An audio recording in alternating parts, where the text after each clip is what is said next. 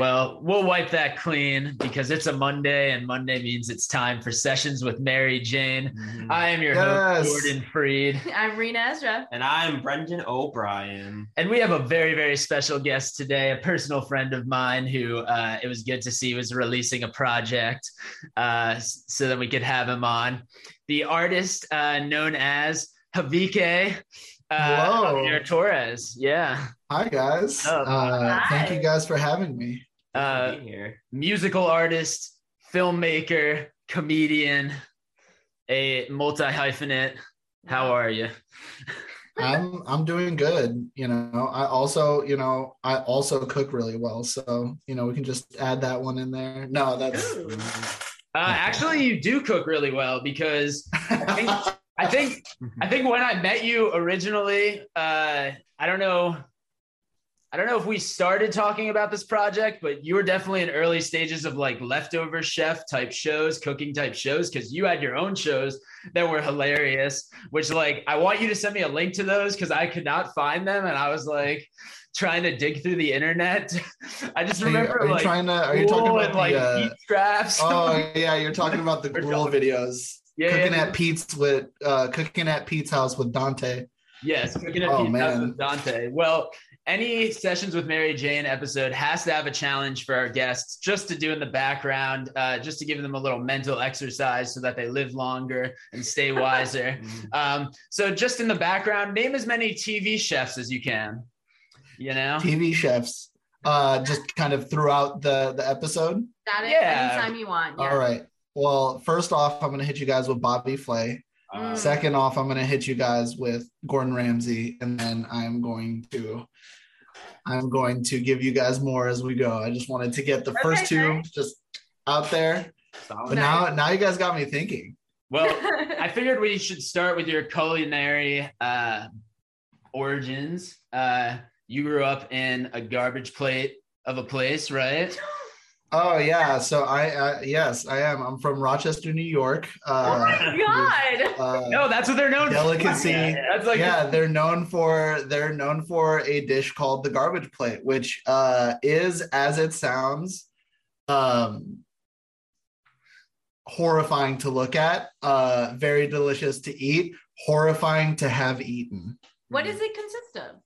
So it's just, honestly, it is good, but so you have a base layer, right? And so the best garbage plate is not even on a plate. It's in a styrofoam like clamshell. You have a base layer of hash brown potatoes. Okay. And macaroni salad. Some people like to substitute the mac salad with baked beans. I think that's wrong, but that is their decision. On top of that base layer, you either get 2 hamburger patties or 2 split open hot dogs. And then on top of that, you have just like this like healthy drizzle of a spicy meat sauce with Greek origins. It originated with a guy named Nick Tahoe, who, well, the restaurant was called Nick Tahoe's, but it basically the meat sauce kind of derived from like this, this Greek immigrants kind of meat sauce recipe. And then they were like, let's put it on top of all this stuff. And so it's kind of the go-to place where any time of the day, if you're in Rochester, New York, you can have a garbage plate. The older, like every year past being a teenager, like the less often you should be eating them, like within a single year.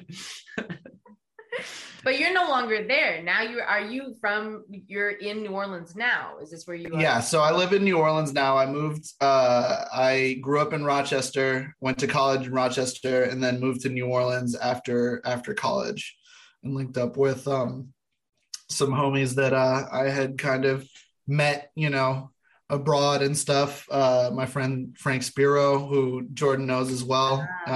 He kind of brought me down to New Orleans. He was like, man, you should consider moving to New Orleans. And he had this short film. And that's actually where Jordan and I first met. He brought me down to run sound for one of his short films. And, I kind of met a lot of Frank's friends, became friends with a lot of Frank's friends, and, just kind of fell into a social circle situation, that was very, very beneficial for someone just moving to a new city. Wow. What did you fall in love with when you started living in New Orleans? Your first. So my desire has always been to be a creative, specifically for a long time that meant to me being a filmmaker. And looking at, so getting ready to graduate college, it's like, okay, you can either do LA or New York. Like that's where you go to make those things happen. And I just felt the sense of wanting to do things my way. Just things a little bit differently, a place where I can try and fail without having to pay, $1 million in rent. True. True. And there is like actually a booming film industry in New Orleans. So like there's a lot of film work happening. I happened to move right at the time in this like 3-year window where they took away all the work, all the tax incentives. So like I picked the perfect time to arrive because there was actually not much of it for me. But yeah, my time in New Orleans has really been just kind of, it's so much, as an artist, you're so free to experiment and try things. And there's like so many venues that are willing to support artists who like, are just trying to commit and, give their all to, something. Yeah, no, that I respect that. Yeah. Yeah. What is like the closest thing to a garbage plate that they have in New Orleans, whether it be like the iconicism or just like the quality itself? Good question. The closest thing to a garbage plate in New Orleans is, well, I think what New Orleans understands is the idea of the plate being a styrofoam clamshell. So when you get like a plate of red beans and rice, you're getting a styrofoam shell where half of it is rice, half of it is red beans, and then you got some like fried chicken or hot sausage on top of it. So in terms of lots of foods being condensed and put on top of each other, like New Orleans, it's like you can name like most dishes are that, Yeah, they get to it. That is your yeah. Yeah. Yeah. Do you remember your first experience cooking? Like who taught you or what you cooked? So my first cooking love was 2 things. One was breakfast food. I used to, once I figured out a toaster, I was like, hey mom, happy Mother's Day. Here's a piece of toast. Piece of toast. Moved into being able to cook eggs. And then over the summers, my sister and I would kind of, we would just like hang out at home and we would just see how many chocolate chips we could fit into a pancake. Like we would just like experiment in the kitchen. You know what I mean? Like, because, whatever, we didn't have money. We couldn't order food. We're kind of in a suburban spot. So there wasn't any like where to like walk to. So we're just like, fuck it. Let's see what we can fuck around with. And then the next thing was the level up was getting a George Foreman grill and making cheeseburgers, because I don't know if you guys know, but it's a thing. I really do feel like there is a cheeseburger kid. You know what I mean? Like, you know what I mean? Like, yeah, I feel like we still have as a kid, cheeseburgers were like very much ingrained in my personality. Just like how I carried myself in the world was like being a cheeseburger kid. Okay. I loved cheeseburgers, Yeah. And so it makes sense that eventually evolved into, Well, I'm going to ask you a very controversial question then. What is the best burger in New Orleans, according to you? Ooh. Oh, here's the thing. It's not controversial. It's actually very easy. My neighbor, my homie, Fredo, he runs a burger pop-up called Burger Nerds. They focus on smash burgers, just like really like well-seasoned, just like classic smash burgers, but then he also hits the smash burgers with queso. And he's just, it's just like consistent, very good, classic, just like a true burger. So that's what I would say. I would say that for like the, like just sticking to the roots of a burger. As far as like a fine dining burger, I do find myself partial to the Toops Meadery burger. Ooh, all right. Which, they do, I've been to that restaurant a few times, and you know, Isaac Toops, like he's been on like fucking like Munchies and Vice and stuff. Like he's like kind of like popping as a chef, which is really cool to see. So you go to the restaurant and it's like, okay, I can maybe afford one of these appetizers. But he does they do a chef special lunch, which is a burger, fried boudin balls, house made chips, and a beer for like $20. It's an amazing deal and such an amazing burger.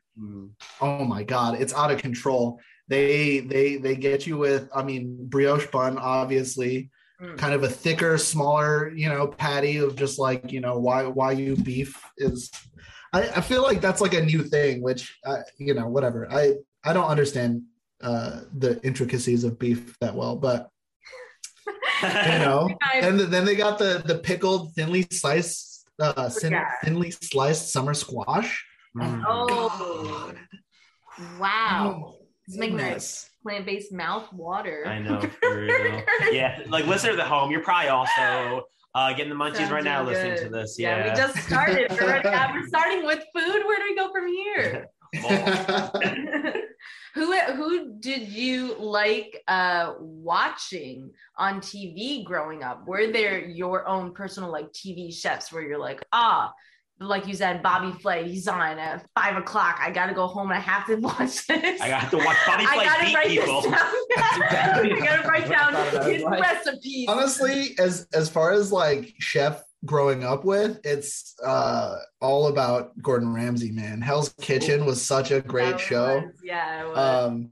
And actually, right at the beginning of the pandemic, my girlfriend and I, we had just started watching Kitchen Nightmares, which is an insane show because that first season is all like right before the Great Recession. Like it's all like 2007, and it's like these people already have a failing restaurant. It's like, oh no, things are about to get so much worse for you. That's high stakes. That's really high stakes. Yeah. Oh my God. There was one episode where the guy had managed to get his parents-in-law to be the ones paying for his restaurant. And like the restaurant was like failing big time. It's like, oh my God.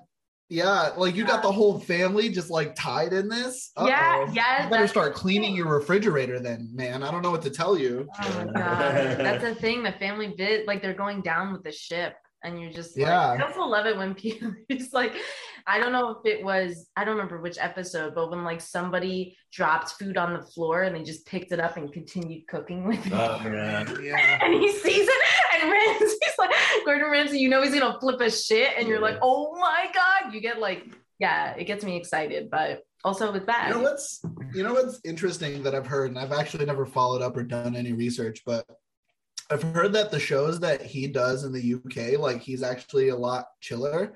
It's that he plays it up for the American shows because American audiences like it, I guess, to watch service workers be berated.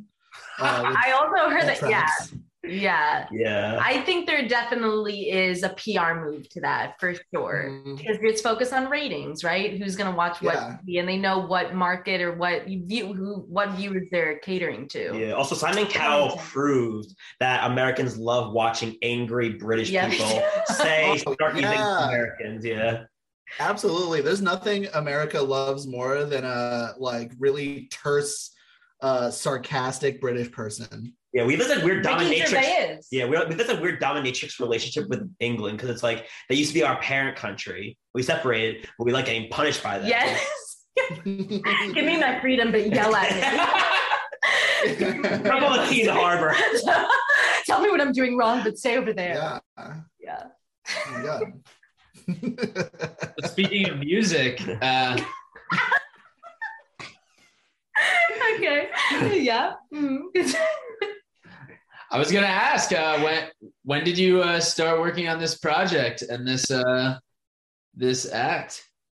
When did it begin? Oops All Bangers is the name of the mixtape I'm dropping. It's very much I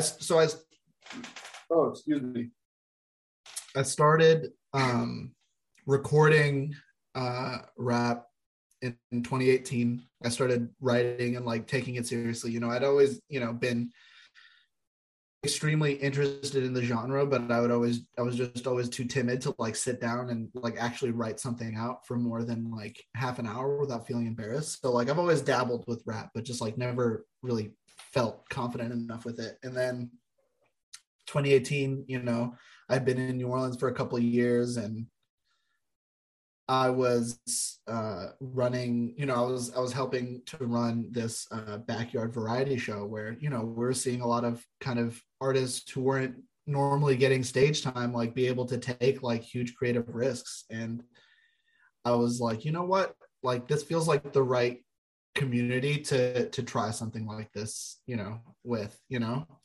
And so I started writing, you know, for a couple of years, recording a little bit, but I knew it wasn't there yet. And then the pandemic hit, and it was kind of like, oh man, I need to at least put out one of these things, or else, you know, it was very like a doomerism mentality that kind of fueled me to be like, I got to put stuff out there, you know?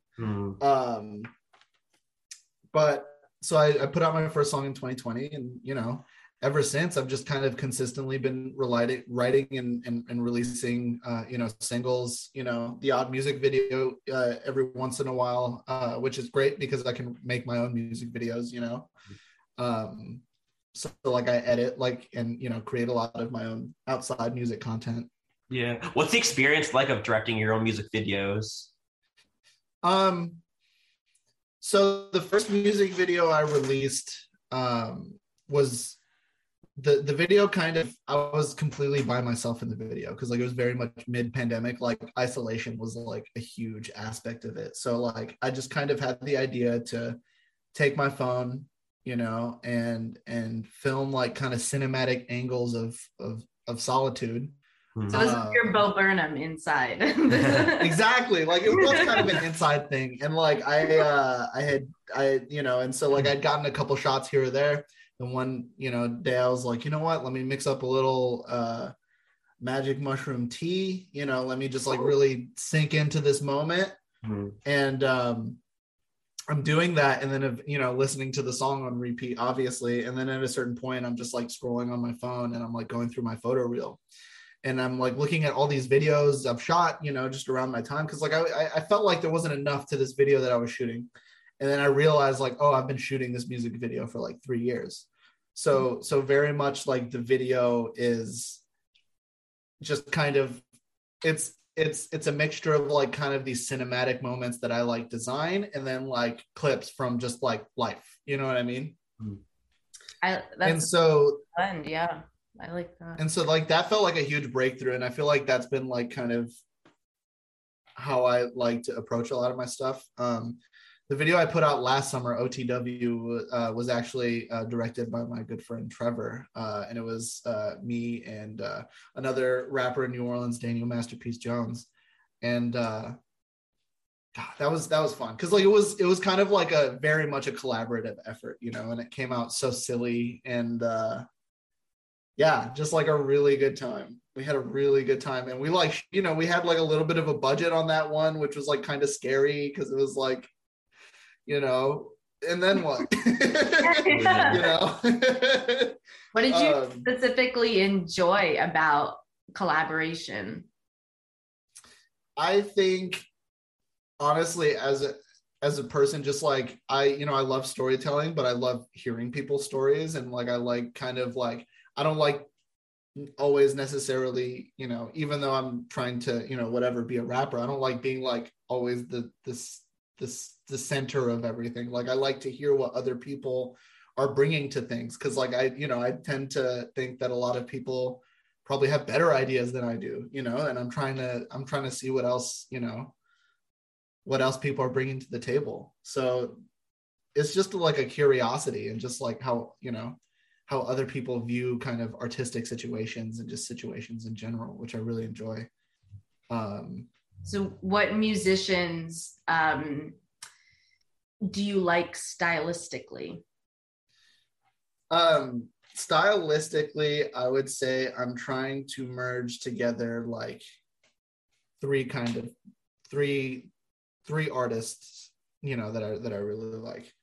I think that Mac Miller was a huge inspiration, and especially, you know, when he passed the way he did, like that was like a sense of grief that I had never felt before. And I was like honestly shocked by it. Like I was shocked by how much I like grieved for Mac Miller, you know? Wow. And I think just like the kind of music that he was making and like the direction he was going, I think what Mac brings to the table brings to the table, and like what made him like so unique, because it is such a difficult and tricky position, you know, to be a white rapper. But I think what Mac Miller managed to capture with his music was just like a full, unapologetic, and just like real showing of who he is. Because I think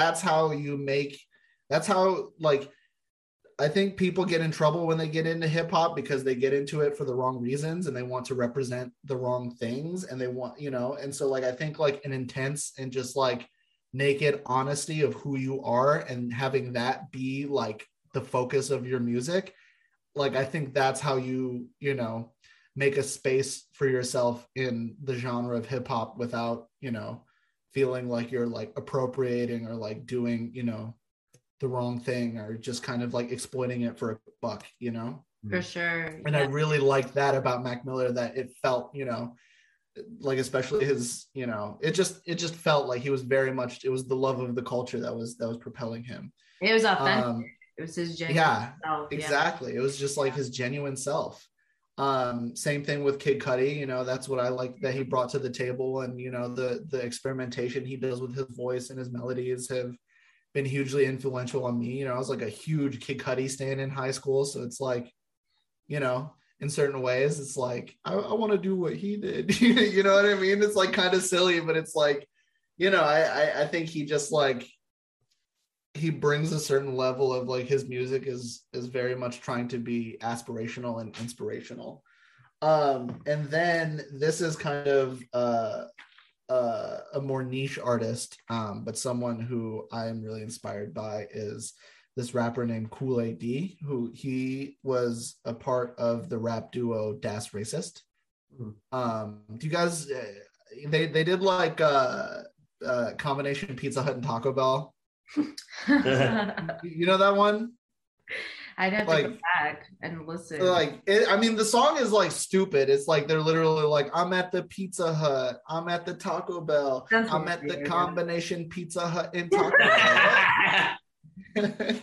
But it's so tight, and like they were such a dope group, and like he's honestly, I think Kool-A.D is like, he's extremely prolific. Like he's like constantly like, the past few years he just like is releasing like these 100-song albums on Bandcamp, and you know, he has like, you know, kind of like a small but like cult following. Wow. And I just think he's such a talented lyricist, and it's just like, damn, he just like his music is very much just like playing with words and concepts and ideas, and like being esoteric but like being dope at the same time. Mm-hmm. And so like I feel like those are the kind of like three energies that I feel like I bring with me into, you know, my own personal creative journey with music. Wow, that's fantastic. Yeah. What has it been like? Have you done any other shows, or just the backyard show? Have you like been around the scene? Has it been fun interacting with like New Orleans artists? Yeah, so I also do stand-up. So honestly, most of the shows I've done around New Orleans have all been comedy shows, which I really enjoy. I love the New Orleans comedy scene. It's really great. And we actually got a shot, which was like really fun.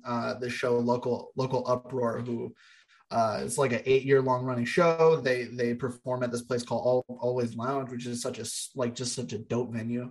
Yeah. And we booked a situation where it was their weekly comedy show, so myself and Daniel Masterpiece Jones, to promote like our, you know, new song, we both did our own stand-up sets, and then we closed the show out with a music set. Okay. And it was sick. And like that's the thing that bums me out about the pandemic, is that like the pandemic kind of did take away the backyard show ultimately, because you know, it just kind of it never happened again after the pandemic. And it's like, damn, that was like the space that like I always wanted to do it in, and you know, I wasn't able to. So like being able to kind of do the comedy, but also do the music in the same venue in the same night and like crush it, like have like a great show, and like everybody's so hyped at the end. Like it was so much fun. You know, I kind of am excited to get back into that, which I'm going to do once this project is released. You know, my plan is to start performing it in places. Nice. And yeah, I didn't mean to discount your comedy either. You're a great stand-up. What are some of your favorite spots to tell some jokes, tell some funnies? We definitely have a lot of comics on here, but we definitely love hearing about the New Orleans scene. The New Orleans scene is fun. You know, there's a lot of great open mics in this town, which is cool. I really love 12 Mile Limit, the Bear With Me open mic at 12 Mile Limit. That's always been like a really close one to me, just like in proximity. Like I used to be able to walk to it, which was sick. Oh, yeah. You know, and it's just like, it's like a very like, it's a more welcoming environment than I feel like you imagine an open mic to be. And so for that reason, you know, when I was first starting out and like fucking failing miserably in front of these people, it didn't feel like, you know, it still felt okay. It was like, hey, you gave it a shot, you know? And like, there are places where it's like, and in comedy, you do need to fail. It's not like, you know, if they didn't like it, they didn't laugh, but you know, it wasn't like, there was the sense that like everybody there was like, you know, just in aura of supporting each other doing this craft, you know? Pretty dope to have people drinking on a Monday too. Exactly, which that's the thing, man. People are drinking every night. So there's going to be people at the bar every night in New Orleans. So there's a open mic every night. That's an intense run. I think like the longest run I've strung together is 3 nights in a row. And then by the end of it, it's like, you know, it's like, I got to go to work in the morning though. Yeah.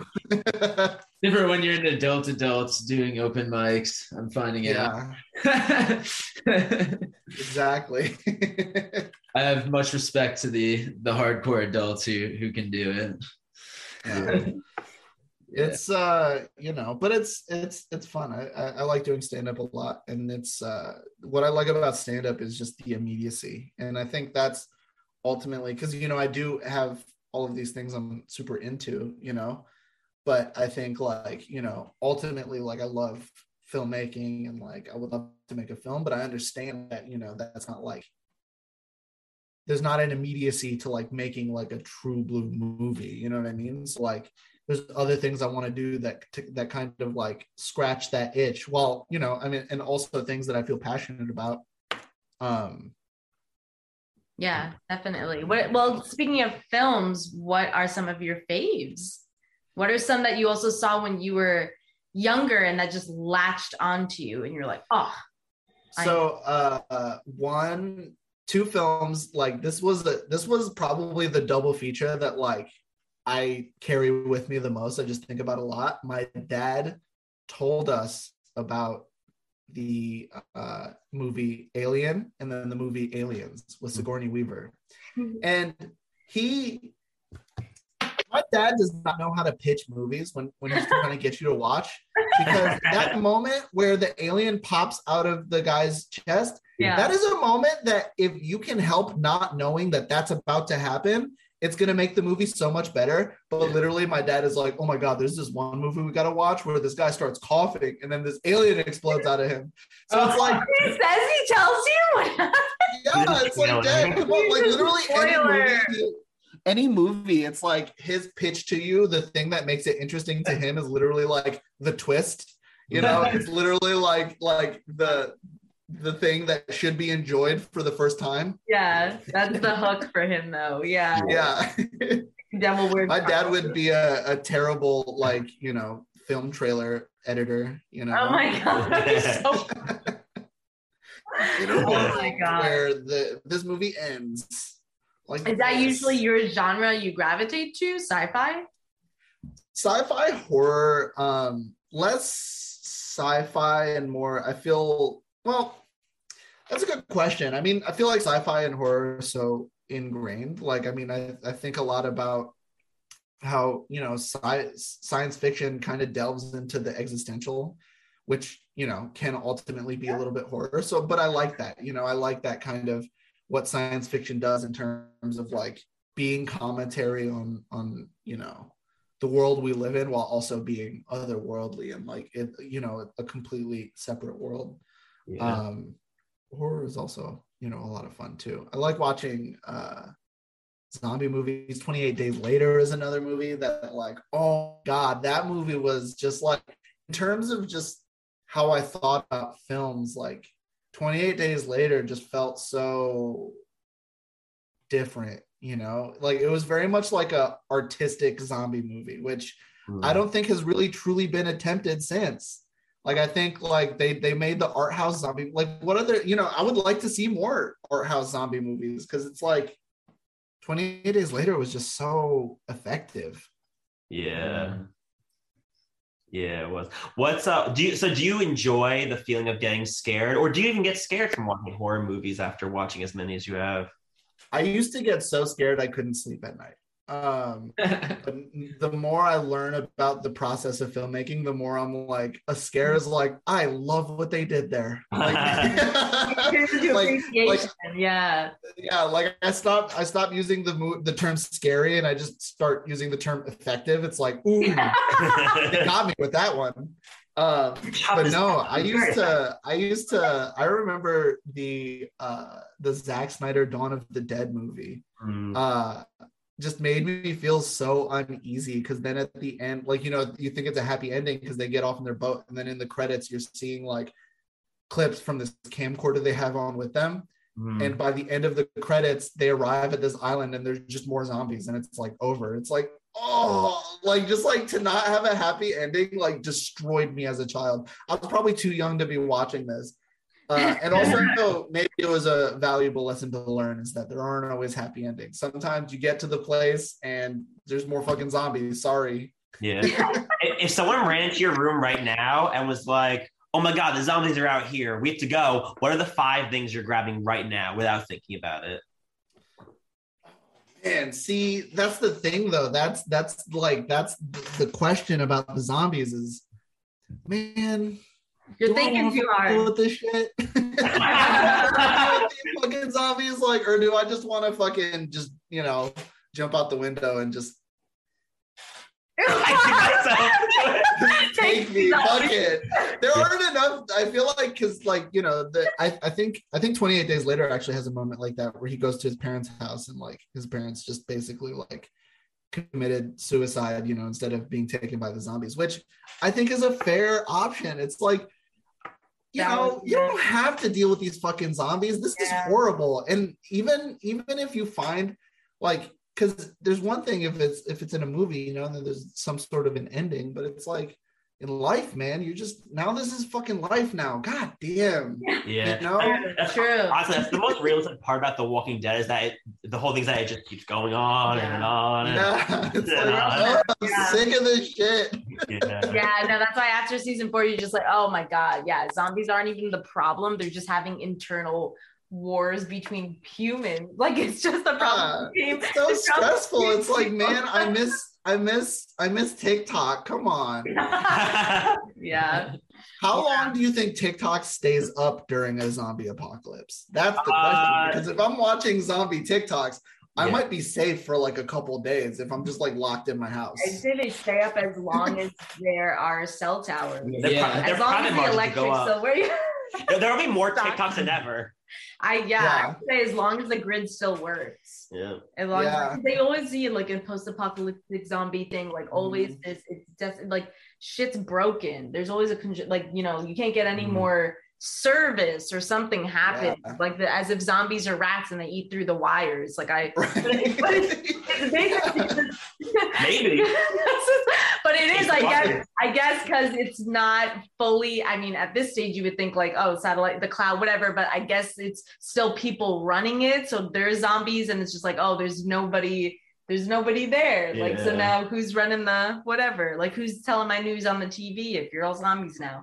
But with your education in film, like how much you know about film, your involvement in film, do you get a little, I'm not frustrated, like, I don't know, bummed or something that it kind of has broken the like when you would watch films when you were a kid versus now, and you understand the components behind it, does that kind of break the movie magic for you? Because you do. It doesn't. More. It doesn't, because the only time, like the best movies do it in a way where you don't notice that the movie is doing something. Sure. So like there's you're not calling out the Foley as it's happening. Huh? You're not calling out the Foley as it's happening. That's a brilliant. No, it's not on that level. It's like, yeah, exactly, right. And so like, if I'm noticing it, that means like something was either pretty bad or like fucking amazing, and I'm like, how the fuck did they do that? You know what I mean? Yeah. But for the most part, I feel, with as much as I know, like I also like love kind of like getting sucked into the world. At the same time though, it's in the movie theater where that happens for me, because my attention span has been so fucked by my phone that like I can't watch a whole movie in my house. I just like I can't. I have to attempt to put my phone in another room, and even then it's like I will somehow like zombie Lee walk over and like, grab my phone and look at it. It's like, oh man, that part does suck to me, but I still love going to the movie theater and seeing movies in the theater. And then that's when it's pure movie magic, baby. Yeah, we always have to have theaters, honestly, because we need that separation of space. We need that. Even people who have at-home movie theaters, and you're like, oh, I can set up a projector. I got these cool seats. Your phone's still there. It's not it's different. Yeah, you still have too much power. You're the one who's running it behind your. Yeah, it's also having theaters. It is like you walk in, the smell of popcorn. You get you have to go there. You got to walk up the steps. The lights dim. The sound is amazing. It's make you go to Dolby. You're like, I can get Dolby sound in my apartment. I mean, maybe with some speakers. Yeah. It's not. And it's like, but also it would bother my neighbors. Yeah, that was honestly my favorite part of the new Batman movie, was the moment where the Batmobile like first gets revealed, and that shit was rumbling the theater. Like I was like, oh, this is great. That Batmobile was mean. I loved it. Did you guys see the Batman? Yes. Yeah. Where does that rank for you among the Batman canon of movies? Honestly, I, as a lot of people are, big fan of The Dark Knight. I do think the way that The Dark Knight has aged, and also just this movie's specific approach to the concept of Batman as a superhero, I just thought it was a more effective Batman story. And like, The Dark Knight is great. It has some weird, like, I feel like the politics of The Dark Knight are kind of weird, which is basically like, this guy's he's sometimes, you gotta monitor everybody's phone calls. Definitely. But, because some of these guys, they just want to watch the world burn, so. But I mean, obviously, Heath Ledger is great in that movie, but I think Christopher Nolan is kind of not that great of an action director. So there are a lot of the action sequences of The Dark Knight are like really terrible. Like it doesn't make sense what is actually going on. Like sometimes it's like visually very confusing. And I thought, this movie had like the atmosphere was so cool. And Robert Pattinson, I like Robert Pattinson as Batman. And Batman was scary. Batman was scary in this movie. Yeah, that eyeshadow.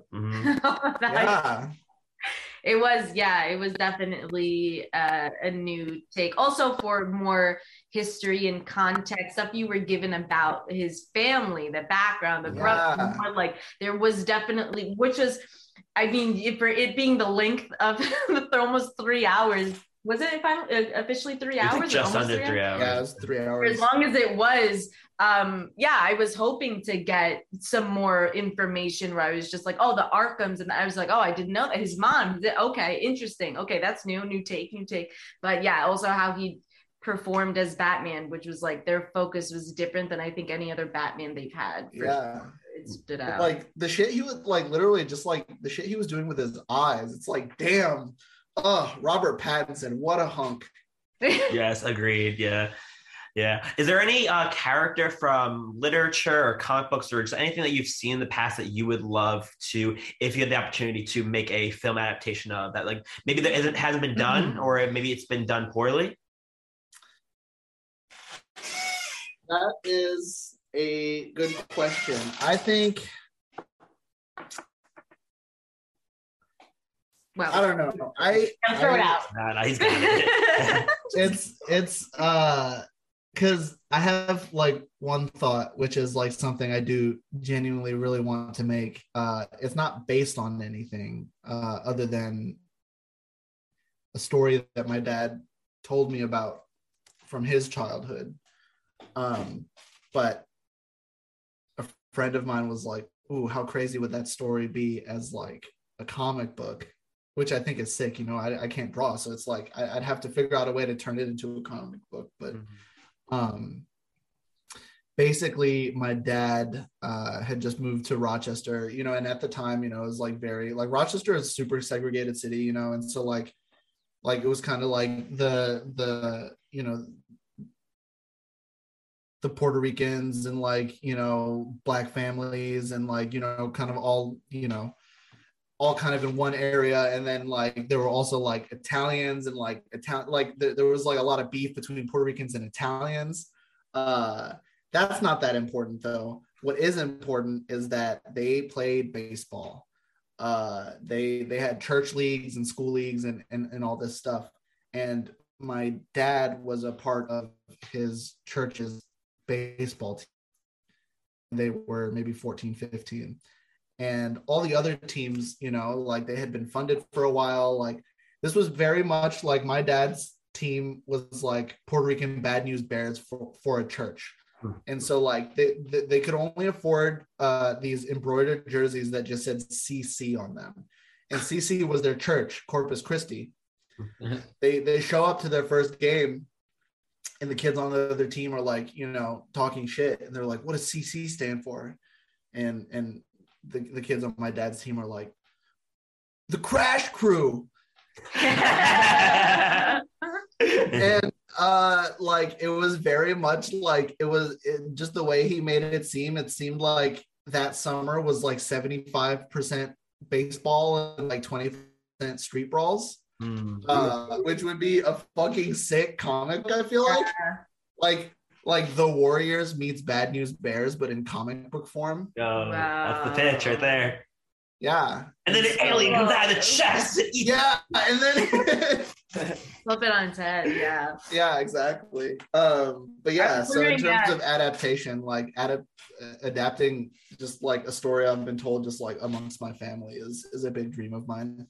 That's cool. That's neat. Yeah. Because those are the stories that only get passed down or only have like the light shed on them if you do continue telling those stories. Otherwise, they leave with the last generation if nobody passes that story, shares them outside of your circle or anything, and and nobody else can take that story because that is unique to your family. Exactly. Yeah. How was it growing up in that community then for you personally? So my dad and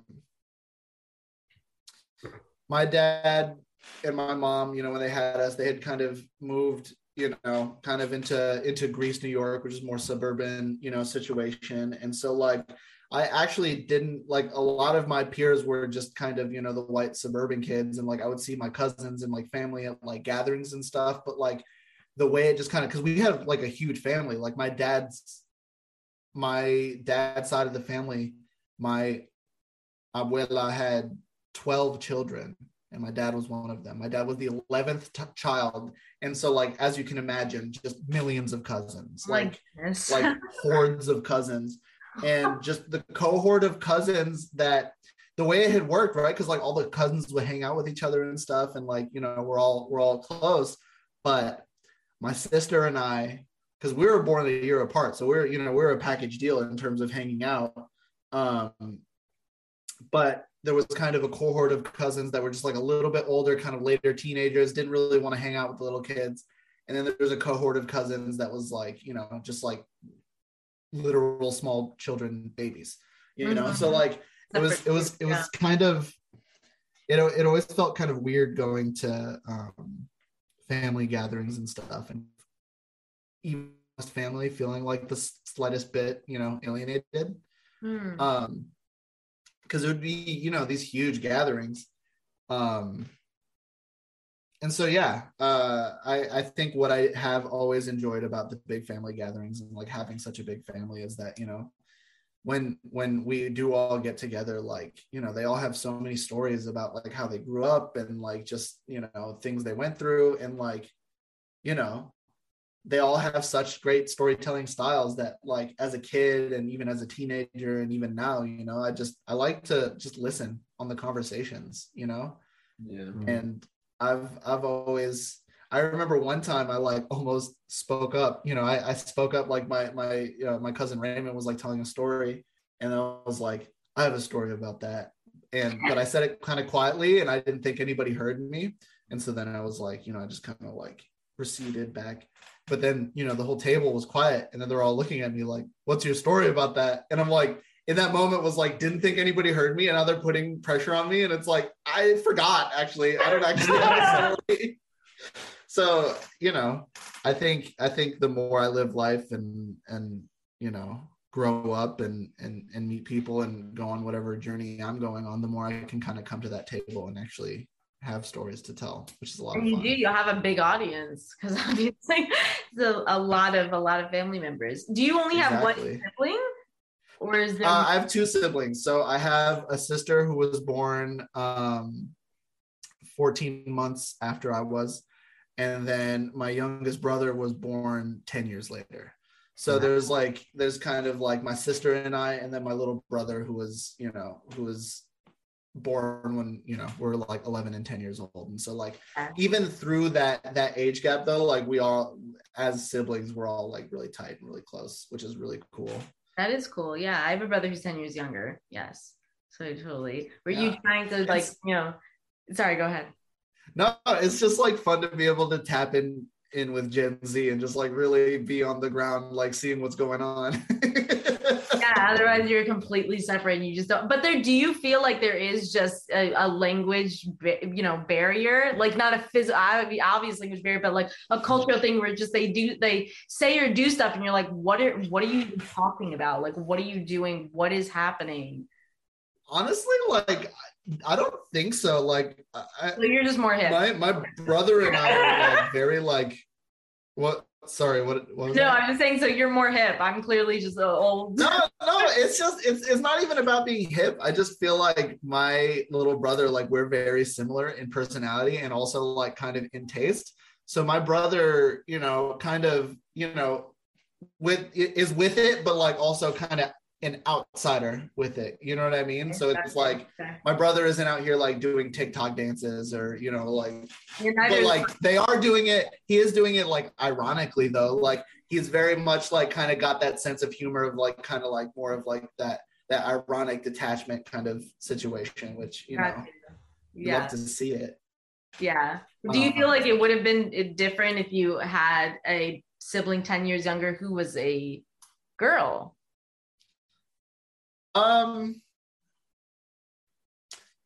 So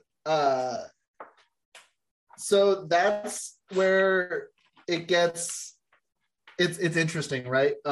Because my brother was, you know, my brother was born a girl. And so he is trans, so like he is, you know, transitioning. I'm sorry, he is a boy. I'm sorry. And so it's so interesting because it's like I never, you know,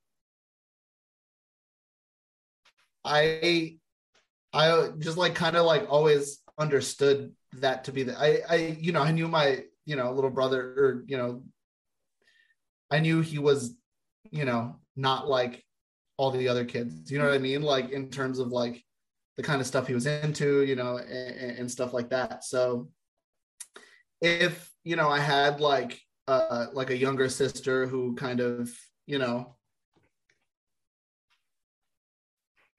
I think it's an important perspective, so it's like, it would be cool to have, God,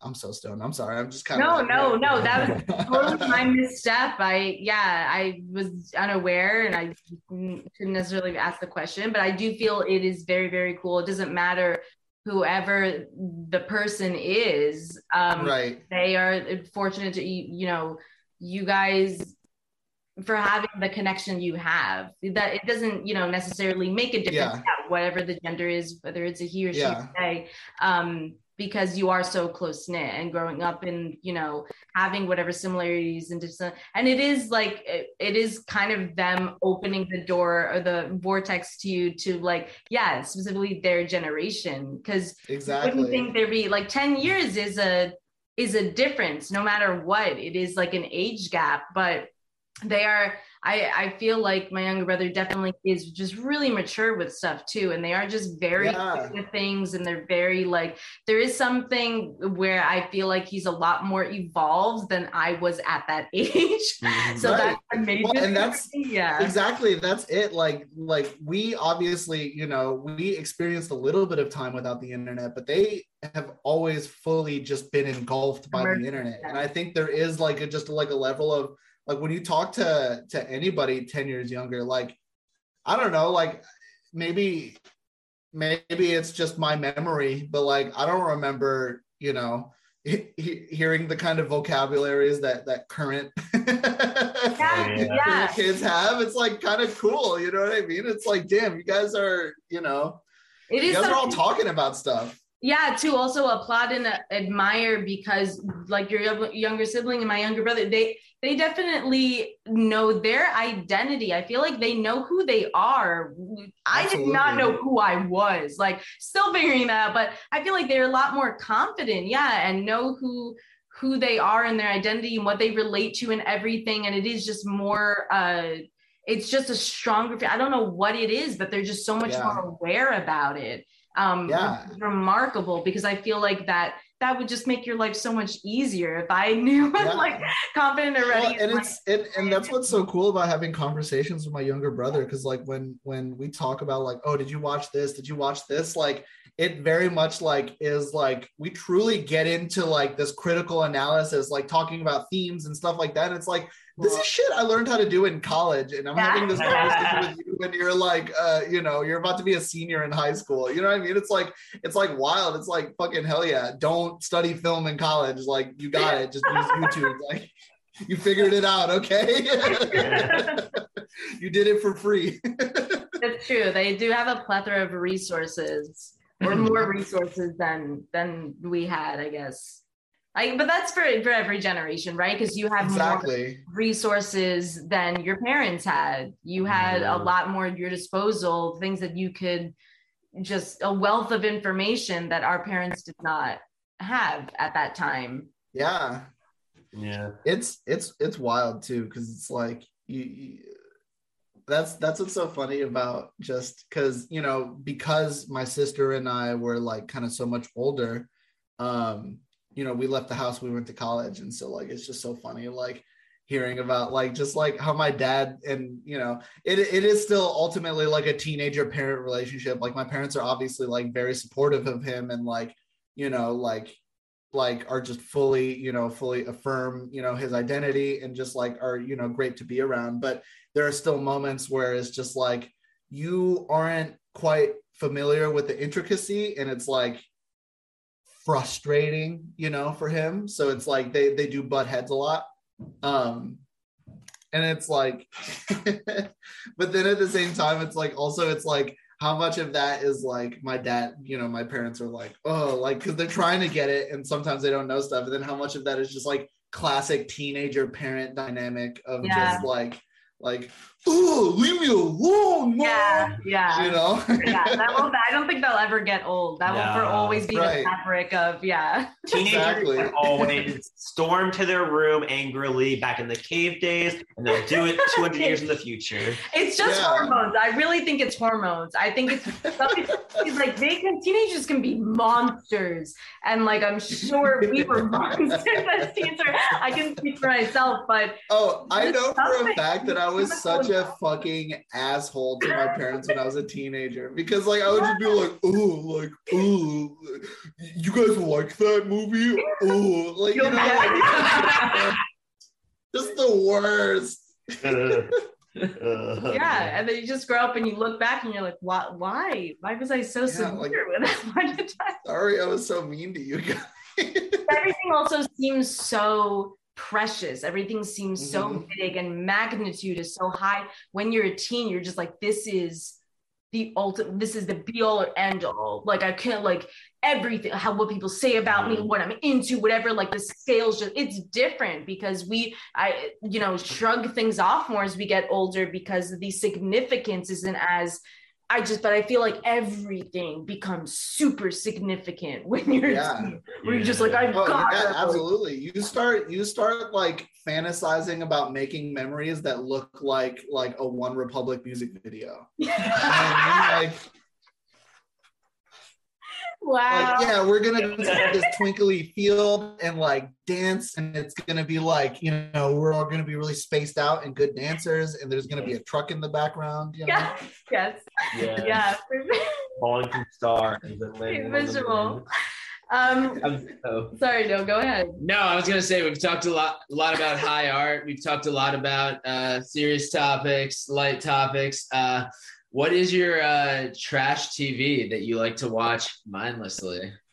Trash TV, it's been tough to so one thing, and my girlfriend and I butt heads about this constantly. I do like trashy TV. So my immediate answer is Jersey Shore. I have I remember hating it at first, and then being like, okay, like, what's up with Sammy and Ronnie? Like, it is fun, because like you realize that stuff is so much fun to watch with groups of people, and just like, because now you're just privy to this mess and this drama.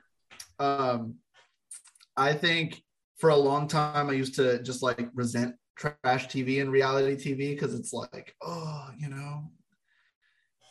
like this is ruining the sanctity of whatever. But at the same time, my girlfriend is like, yeah, I fucking work a hard job and I come home, I don't want to have to think about more stuff. Like, I just want stuff to be happening, just like smoothing my brain out. And it's like, you know what? Actually, I understand the desire.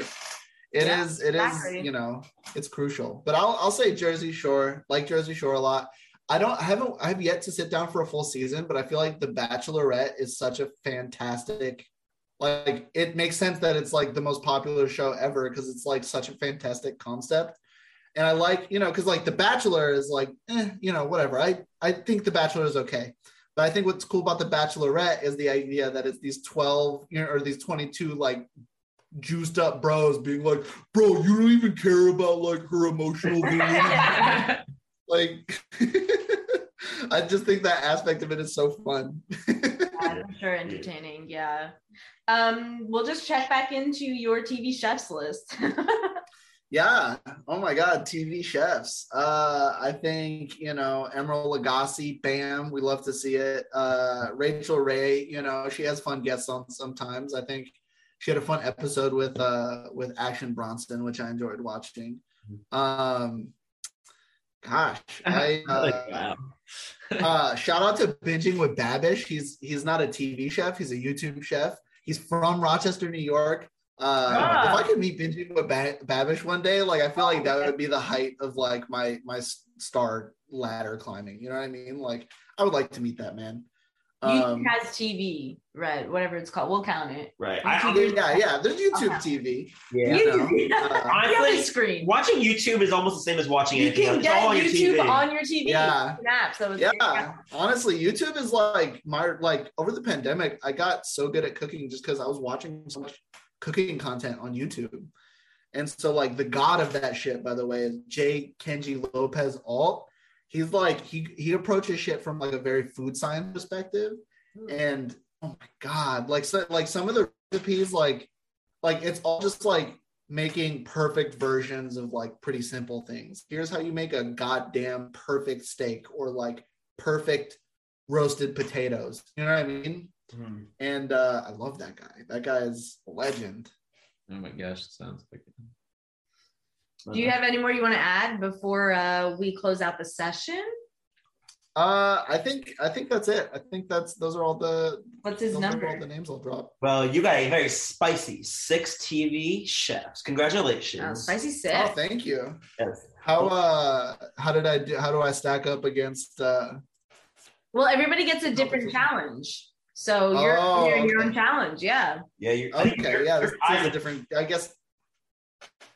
I think you're tied with 2 other people. So 2 other people have also gotten 6. So you are in good company. Yeah, category is, yeah. Hell yeah. Great. Well, cool. So everybody should look out for Oops All Bangers. What else? Anything else that we should be looking out for?